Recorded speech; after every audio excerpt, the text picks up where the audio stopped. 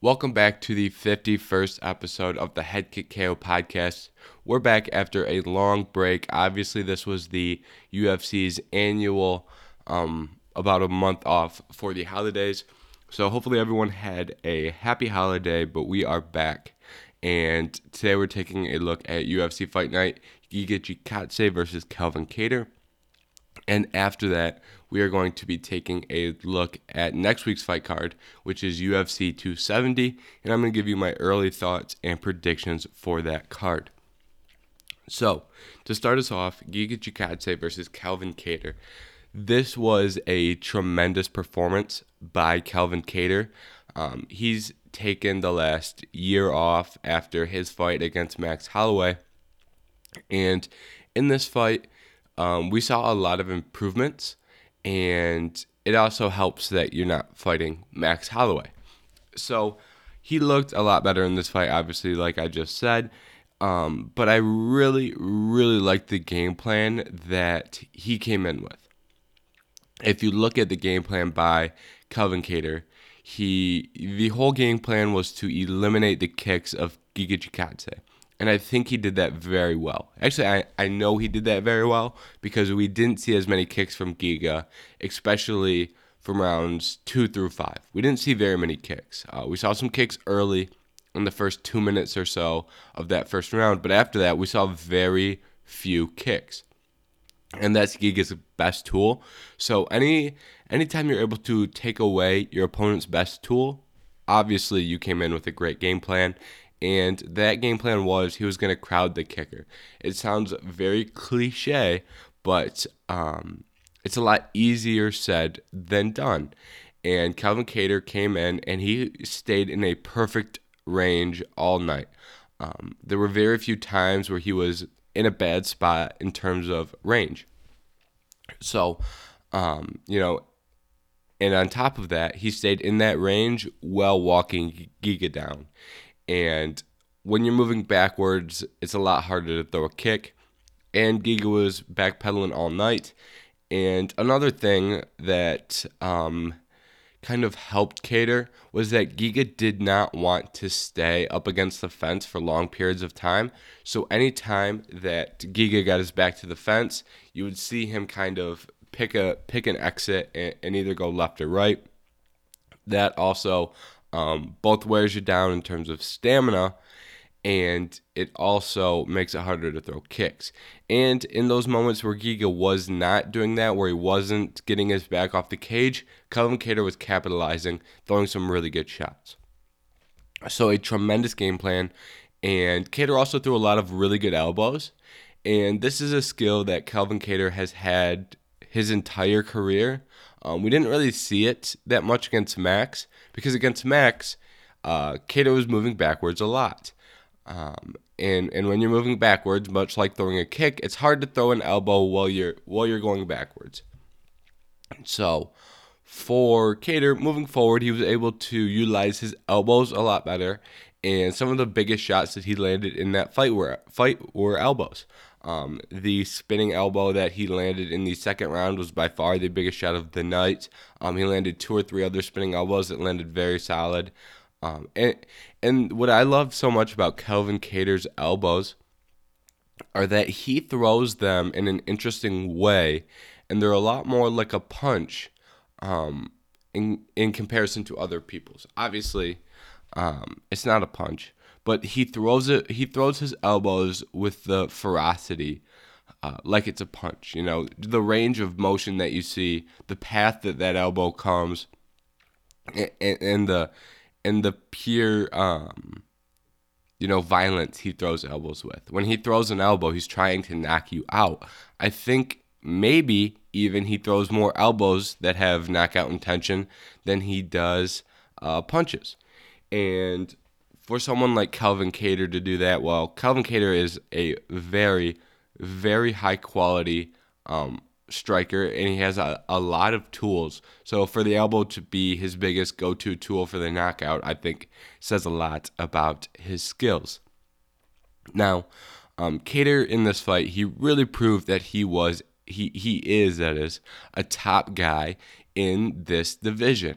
When you're looking at the rankings for this division, you've obviously got Max and Volk, which I think everyone knows have shown that they are 1-2, and from there you've got the guys like Brian Ortega, Yair Rodriguez, Korean Zombie, and Kelvin Kattar cemented himself once again within that top 5. I would also throw Zabit in there. I just didn't say his name right away because he's obviously not ranked and we don't know if he's fighting, but Zabit would be in that range of fighter. So I think he proved that he is one of those elite guys. And that's obviously anytime you can prove or reestablish that you are one of the elite, you did something good. So overall, very impressed by Kelvin Kattar. Now, Giga Chikadze is still a very young and talented fighter, right? He lost this fight, but I don't think he's down and out. Going in, he was a big favorite against a guy like Kelvin Kattar, which says a lot about you as a fighter if you are ever favored against someone like Kelvin. With that being said, the fight didn't go his way, but he had some moments, right? He still landed some good shots. He still landed a lot of shots. I think he had a pretty good amount of strikes landed, right? He just got outlanded, unfortunately. And he's not out of it yet. He proved that he has two things that are essential in the fight business, and they're also essential in that 145-pound division. That is a chin, and that is toughness, right? You saw Volkanovski and Ortega, both those guys, major toughness. Max Holloway, major toughness. Yair Rodriguez, super tough. Kelvin Kattar, super tough. He proved that he is also a tough guy that is not going to quit. And, that is one of the biggest boxes that you need to check off. And, we didn't really see that too much until now, but that's not a bad thing, right? It's not a bad thing that he won his last handful of fights all early and impressively. When you do that, your toughness doesn't get raised into question. So, but now that it has, and the chin has been raised into question, he passed both of those tests. So I think that Giga will be back, right? He had some good moments early in this fight. He looked very sharp until Kelvin got that takedown. From there, I think it was all Kelvin's fight. But he'll be back, and I think soon, right? He's not going to slide too far down in the rankings after a loss. So he'll be back, and we'll see him fighting elite talent again in his next fight. There is no break at 145, so he'll be fighting someone really good his next time out. Now, what is next for Kelvin Kattar and Giga Chikadze? We're going to turn this into a little matchmaking session for the 145-pound division because we really have a lot of unbooked guys. This fight opened up two guys, Volk versus Ortega. That opened up two guys, Volk's rebooked now, but we've got Ortega out there. Yair versus Max are both out there. We think we know what's going to happen with Max. But there's a lot of names out there at 145 that aren't booked. And another thing, don't forget about Dan Hooker. I'm really interested to see where they go with Dan Hooker as he moves to that 145-pound division. So we are going to book Dan Hooker while we're doing this little matchmaking session. And we are going to start with Brian Ortega as he is the highest ranked guy at 145 pounds. And for Brian Ortega, I think that you go Yair Rodriguez. I've seen a lot of people on Twitter call for Kelvin Kattar versus Ortega or Yair. But for me personally, I think that Brian Ortega and Yair Rodriguez makes more sense. I think that Yair's performance against Max Holloway proved he right now is probably a little bit above Kelvin Kattar. Brian Ortega had some moments, and he has a very good win over the Korean Zombie. So if we're looking outside of Max Holloway and Alexander Volkanovski, I think that Ortega and Yair Rodriguez right now are probably the two best guys, so I think we should match them up. And I think that fight should take place in Mexico City. I said this after the Rodriguez fight with Max Holloway, but Rodriguez versus Brian Ortega in Mexico City, I think would be very good for the sport. And I think that you could put that, you could even do a pay-per-view in Mexico. You've got Brandon Moreno, who is a champion. Maybe you do the flyweights on a fight night championship. They've done that before. So we're really just going to have to wait and see. But I think Brian Ortega versus Yair Rodriguez makes a lot of sense right now. And then Max Holloway, I did skip Max Holloway. We're not going to talk about Max Holloway because Max is probably going to fight Volkanovski or the Korean Zombie next. Well, if Volkanovski wins, he'll fight Volkanovski. If Korean Zombie wins, they'll probably do a rematch with Volk and Korean Zombie, and then we can talk about what's next for Max Holloway. But right now he's injured, so we're not going to book Max Holloway. Korean Zombie, he's booked with Volkanovski. So the next highest ranked guy who we're going to book is Calvin Kattar. Now, in this situation, Calvin Kattar gets a little bit of a tough pull, you could say. Tough pull. He doesn't get someone ahead of him in the rankings after that performance. I'm going to say, the two names behind him right now also are Josh Emmett and Arnold Allen. But I'm going to say we do Calvin Kattar versus Dan Hooker. Dan Hooker and Calvin Kattar, that would be a absolutely tremendous fight. That would be a tremendous fight. So I think that's the fight to go. I think it's entertaining. And I think it's an appropriate test for Dan Hooker, moving down to 145. I don't think we should, give him anything too crazy like a Max or an Ortega. But at the same time, we shouldn't make him enter, in that 7 to 10 range. So I think that Calvin Kattar makes a lot of sense there. And Dan Hooker is ranked 8th right now at lightweight. He probably should be ahead of Tony Ferguson. And for Dan Hooker, he has done the UFC 2 solids in a row, so I think the UFC does him a solid and gets him someone in that top 5 range right away. I think it's Calvin Kattar. Now, the one way that those bookings could get a little bit scrambled is if Zabit comes back. If Zabit comes back, they likely do Zabit versus Yair Rodriguez, and then you go Brian Ortega versus Calvin Kattar. So Zabit could really throw a wrench in those plans, but that wouldn't necessarily be a bad thing either. And then moving down, the two guys who you could make a case need top 5 fights are Josh Emmett and Arnold Allen. They both have looked really good as of late. Josh Emmett looked very, very good against Dan Ige. But right now, I don't think you throw them into the top 5 yet, just because everyone in the top 5 has a fight, and I think Dan Hooker should get that Calvin Kattar fight. So I think you book Josh Emmett versus Arnold Allen. So I like that fight. Those are the two top guys outside of the top 5. A little bit of a tongue twister, but two really talented guys. And the winner would earn themselves a fight in the top 5. And then, but I wouldn't be too mad if we saw Kattar versus Emmett, Kattar versus Allen, or Dan Hooker against Josh Emmett or Arnold Allen. Those fights would also be tremendous fights as well. And then, so that was kind of matchmaking the top 7 and Dan Hooker. So now we're going to go, what's next for Giga Chikadze? Now, for Giga, I think the Dan Ige fight sitting right there at 9, makes a lot of sense because Dan Ige is also someone who, has gotten that shot to move into the top 5, right? And he's lost to Josh Emmett, and he lost to the Korean Zombie. Now, that's not necessarily a bad thing. You can lose those fights. It's okay to lose fights. And Giga Chikadze, in a very similar position, was rising up the rankings very fast, loses to Calvin Kattar. So I think that Giga versus Ige makes a lot of sense.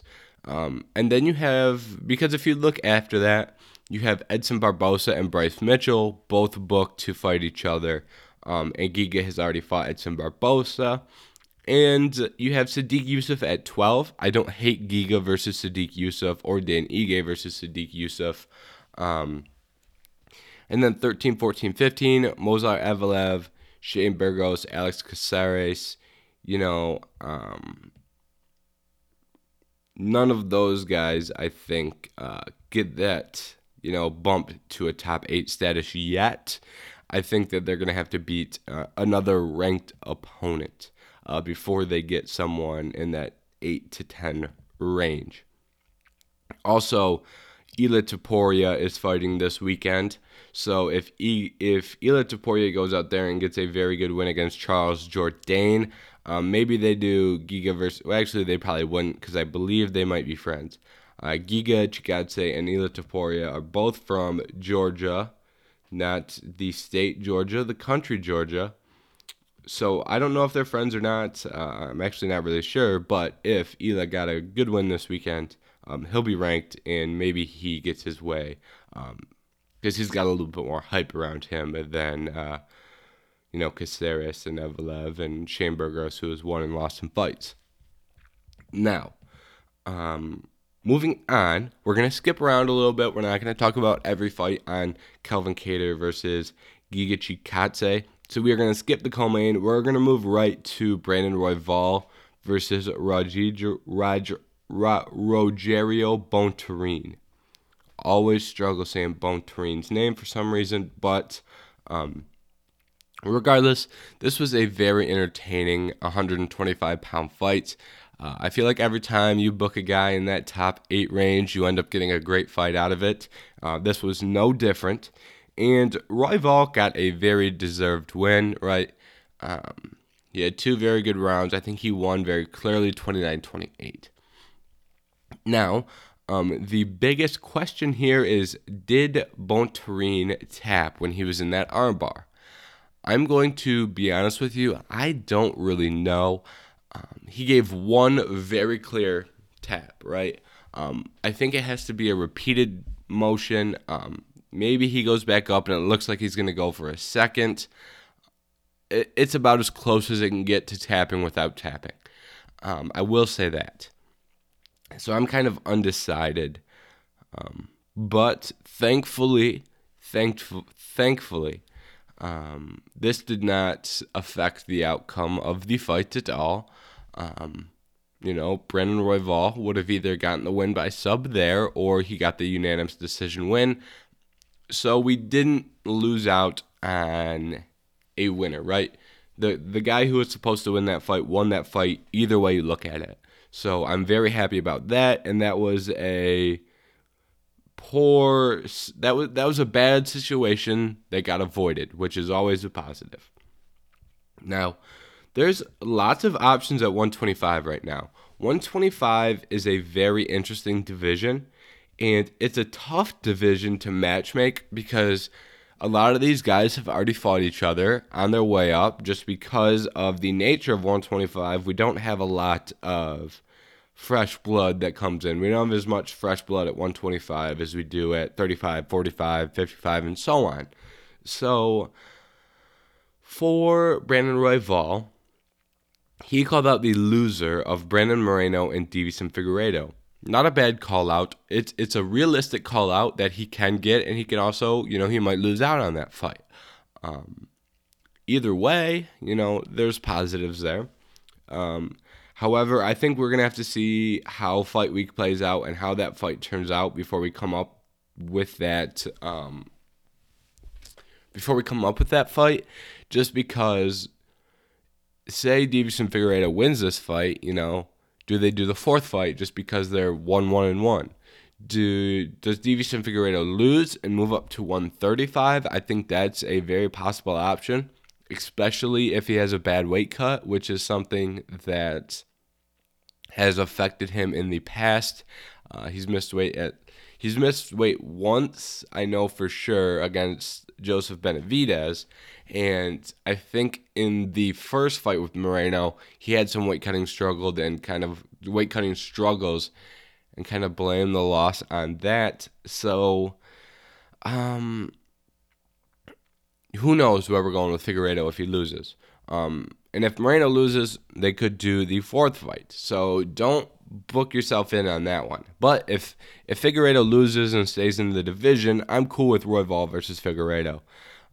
You've also got Askar Askarov and Alexandre Pantoja out there. You've got Alex Perez out there. You've got Kai Kara-France out there, who's coming off, even if you don't like Cody Garbrandt, Kai Kara-France, that's a high-profile win.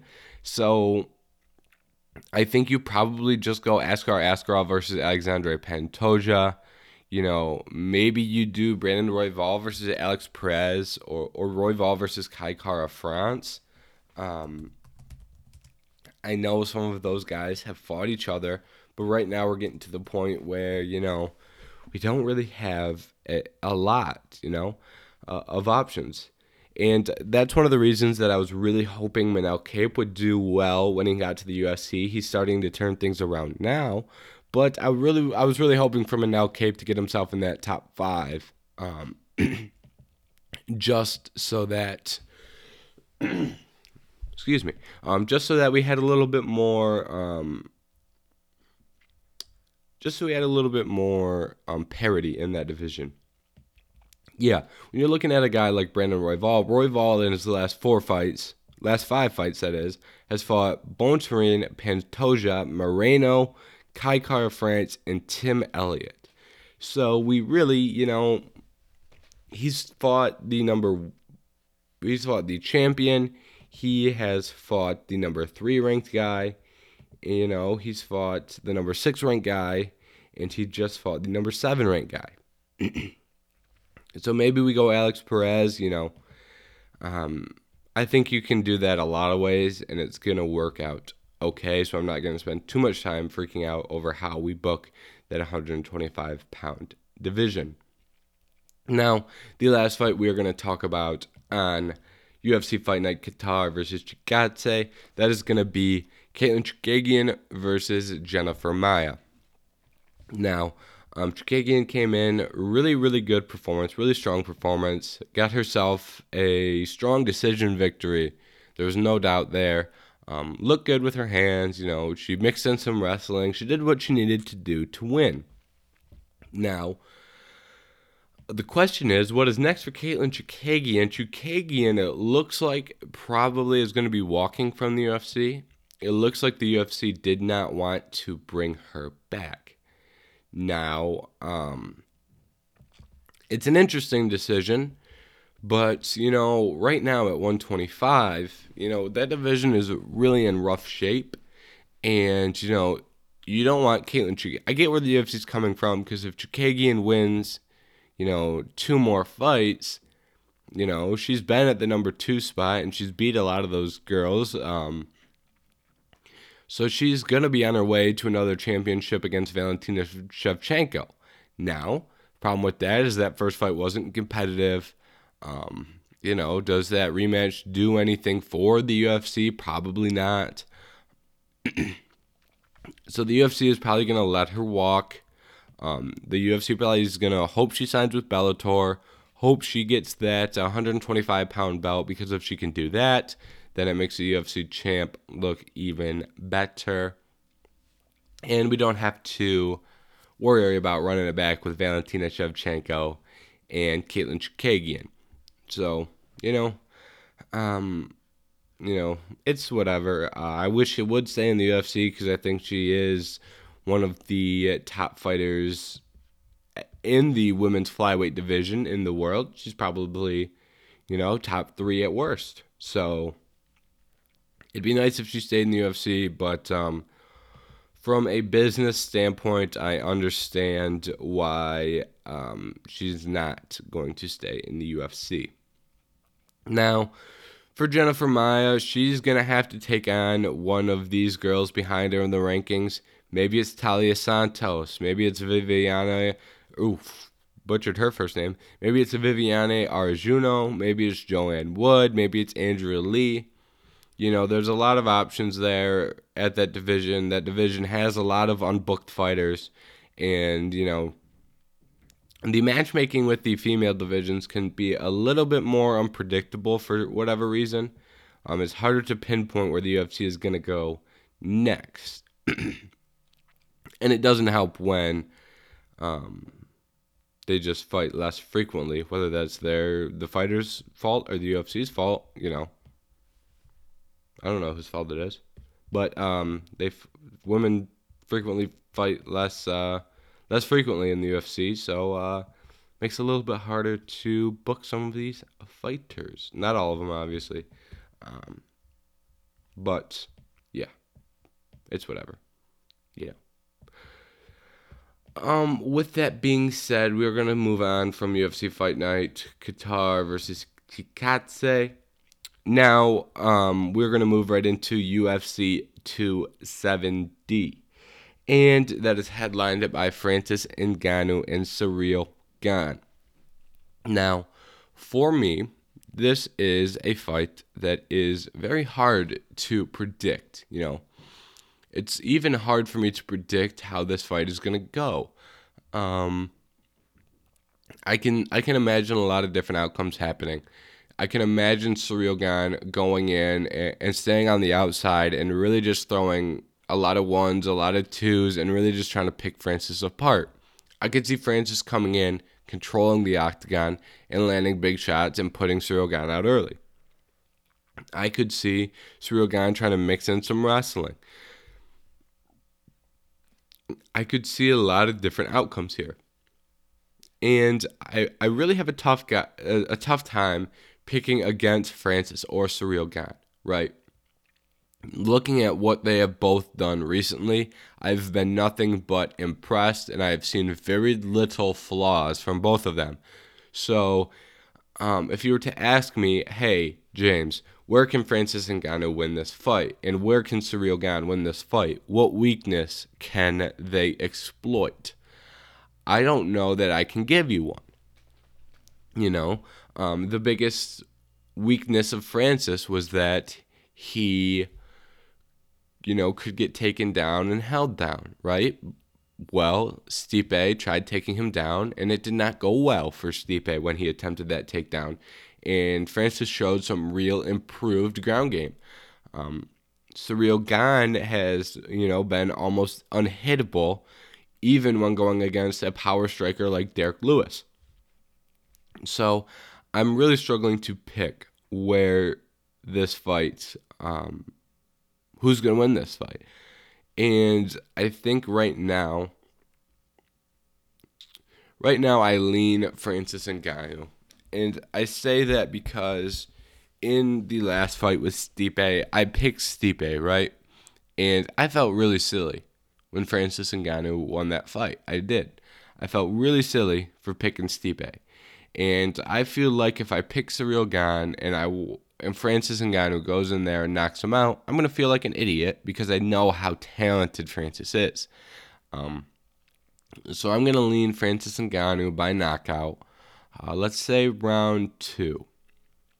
Now, is it possible for Ciryl Gane to go in there and have a very impressive technical fight where he's very fast, very light on his feet, picks apart Francis Ngannou, and gets a 5-round decision victory?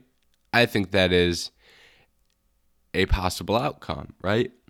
Is it possible for Ciryl Gane to land a big shot and put Francis away? I think that's a possible outcome, right? I think there's a lot of possible outcomes here. I've said it 15 times already in 2 minutes, but this fight can go a lot of ways. But right now, I'm just leaning Francis Ngannou.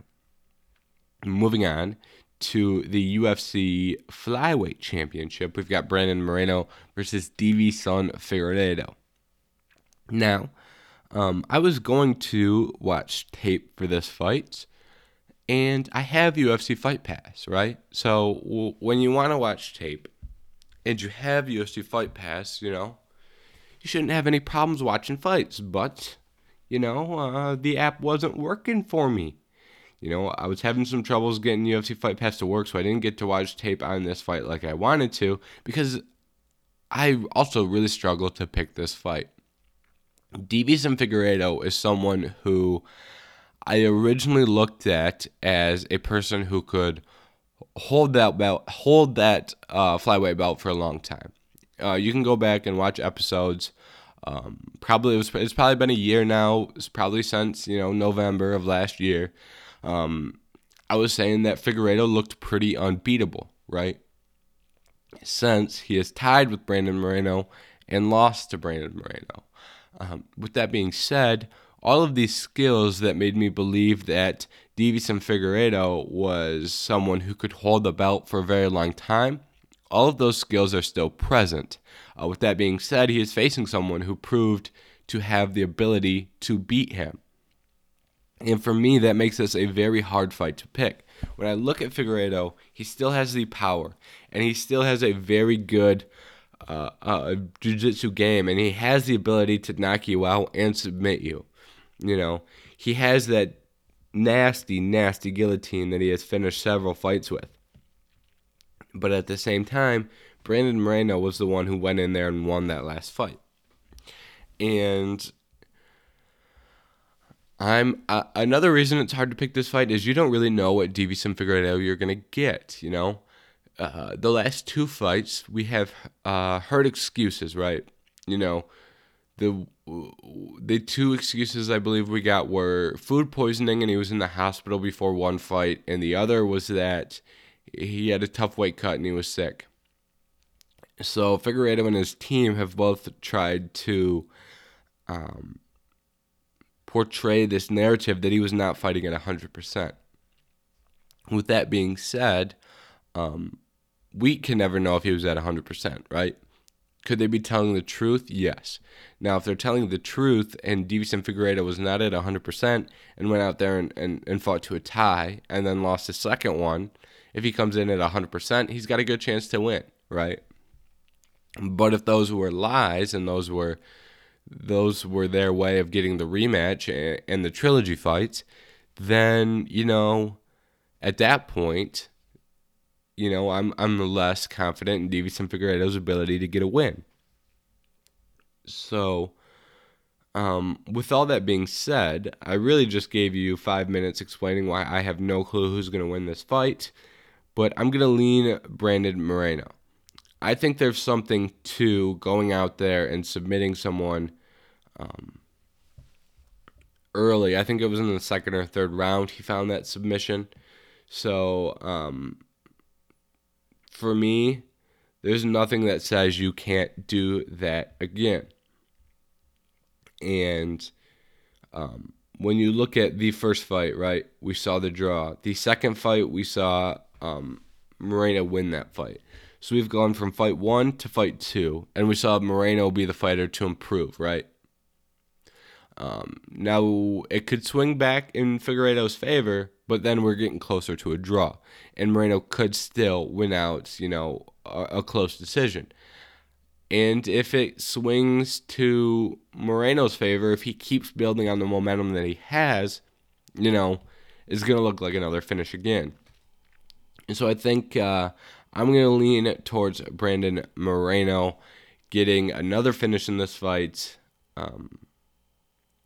I'll say he submits Deiveson Figueiredo again, and we'll double down. We'll go third round again. Same exact outcome. That's my prediction. Now, moving further down the main card, we have also, I'm looking at Tapology, and this is definitely not the correct bout order. So we're going to be skipping around a little bit, but next fight we're going to talk about is Ilia Topuria versus Charles Jourdain. Charles Jourdain is stepping in and taking this fight on short notice, right? That's the first thing to note.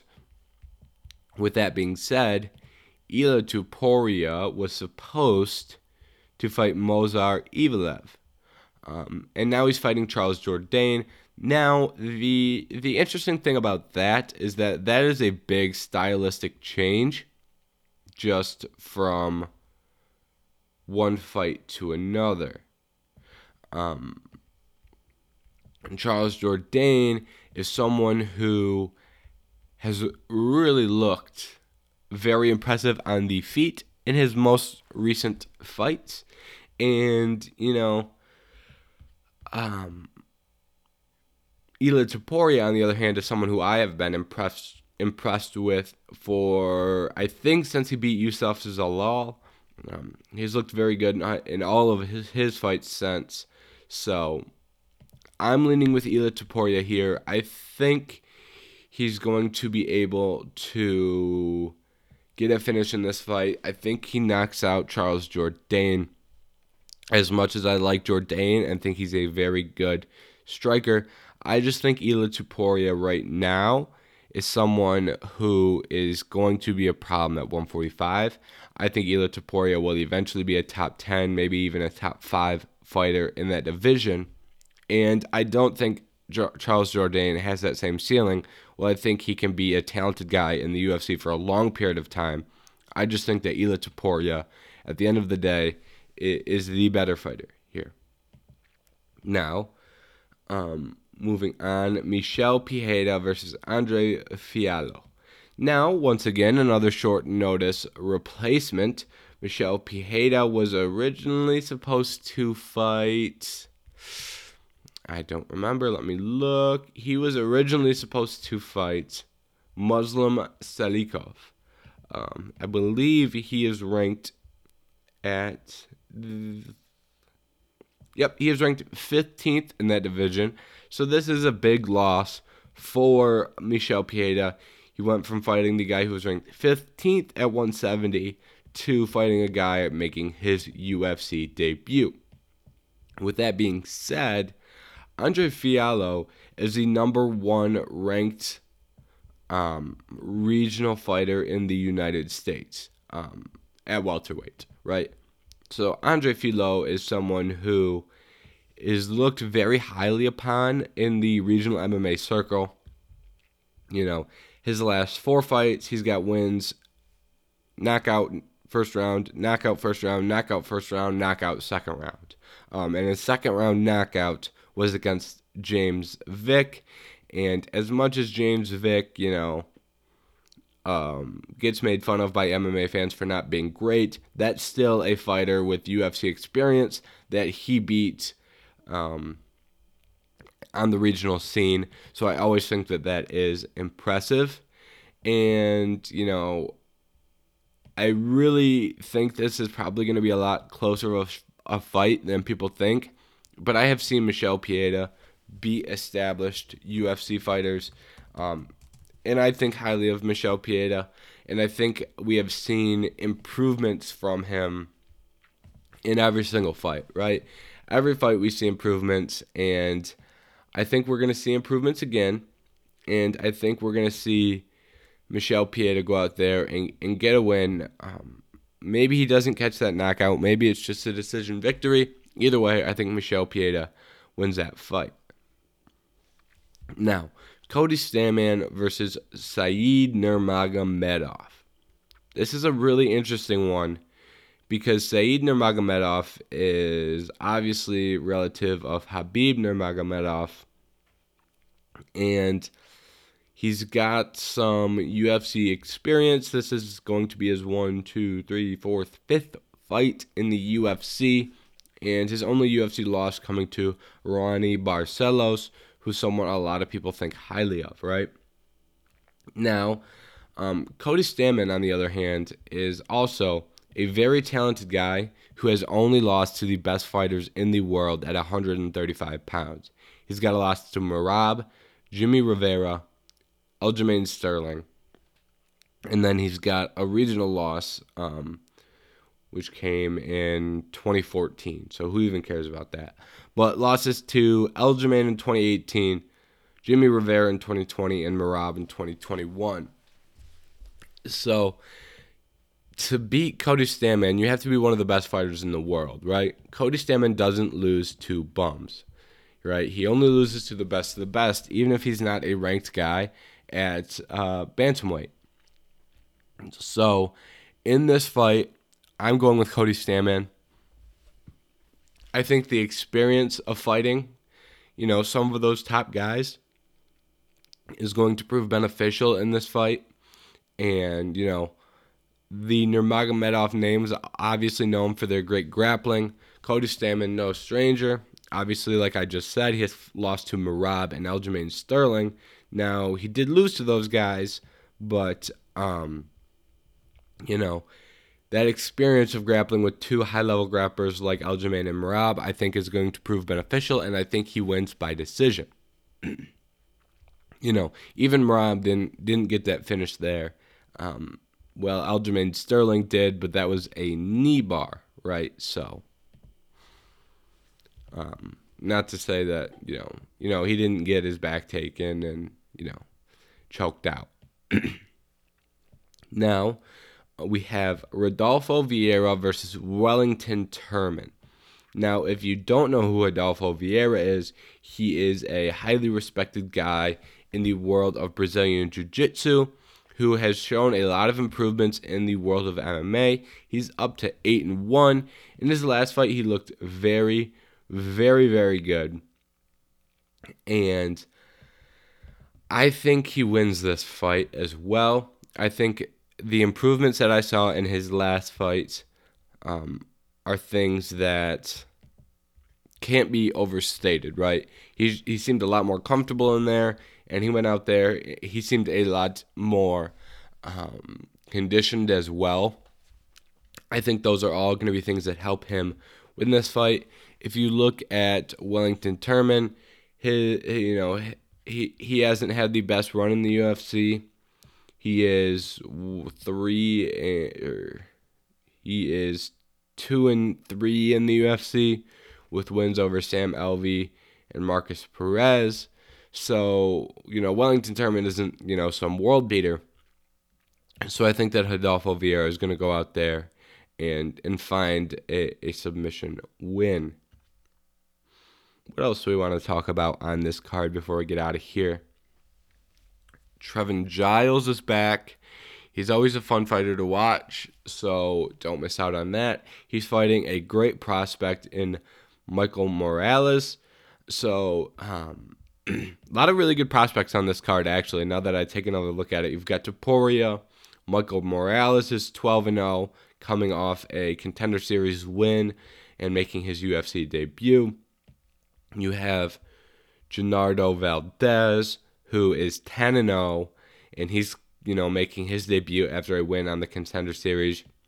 You have Tony Gravely, is someone who, is a really interesting fighter to watch because he